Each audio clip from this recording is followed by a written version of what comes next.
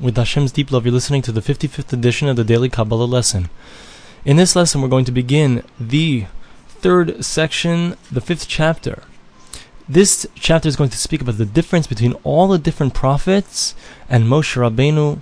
Moses, the one who the Torah was given over through his hands, directly from Hashem through Moshe Rabbeinu to the people of Israel. There was something unique and special about Moshe Rabbeinu, about Moses, that the Torah testifies about the fact that after Moshe Rabbeinu there was no prophet that was ever like Moshe Rabbeinu.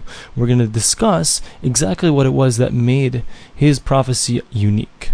The Ramchal begins by expressing this concept in the following way. He says there are two different levels of prophecy in general. The first level is the level of all of the prophets except for Moshe Rabbeinu, except for Moses. But Moses, it was on his own level, all on his own. He had his own type of prophecy that was unique to him.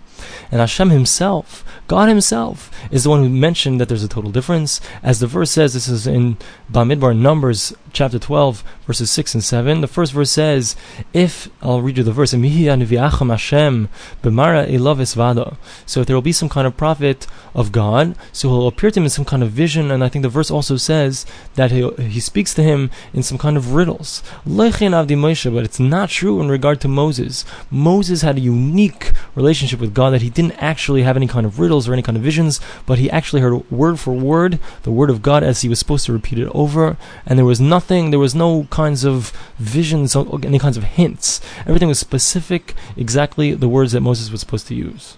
The Ramchal continues and tells us that each prophet, when he would receive his prophecy, the message would be given over to him in a similar function, in a similar way as a dream. And it doesn't mean that it was literally a dream, because as we explained previously, and I believe he will explain, so a dream is completely different from a prophecy. However, the means, it's like Rabbi Aryeh Kaplan says it, that the dream center, the imagination that's used in a dream, so to speak, so that was the way that Hashem saw fit that the prophecy should be given over to a prophet. And now also it's important that we understand, he points out that our Chazal, our sages tell us that a dream is 1/60th of a prophecy. It doesn't mean that they're the same thing. It just means that in a certain respect a person can receive some kind of understanding similar to prophecy in a dream. As we explained previously, that means that a person can, in a dream, so his neshama, his soul, can transfer some kind of information from the upper worlds, but still that's not considered a prophecy, because a prophecy is coming directly from God. And so, but the way that God gives it over is in the form of a dream. It seems like a dream to the prophet, but it's clear that it's a totally separate thing. It's not in line precisely with a dream. Another thing the Ramchal says is that when a prophet receives his prophecy, so what happens is all of his physical senses cease.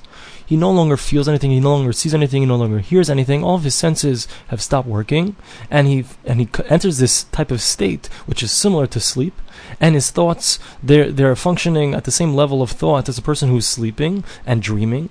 And then the prophecy comes into him. But again, he's not literally sleeping, he's not literally dreaming. And it is possible that this could come to him whether he's wide awake when he originally receives the prophecy. And then what happens is that when he gets it when he's wide awake, so he loses, all of his senses stop. Or it can happen to him while he's actually sleeping. Either way, the prophecy comes down upon that prophet. In any event, so it only happens after he's gone out of his senses, so to speak. His senses stop working, and he's entered this prophetic state. However, it could happen in a very quick amount of time. It's possible that he could receive his prophecy and then return right away to his original state that he was before.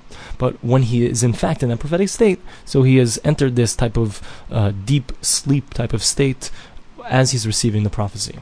However, says the Ramchal, when a Navi, a prophet, sees his vision, it's not like a person who sees something with his regular physical eyes, but rather it's like a person who's looking through a mirror, looking through a looking glass, or not just looking through one mirror, but actually looking through a reflection of a reflection of a reflection. It's the type of clarity of these multiple reflections.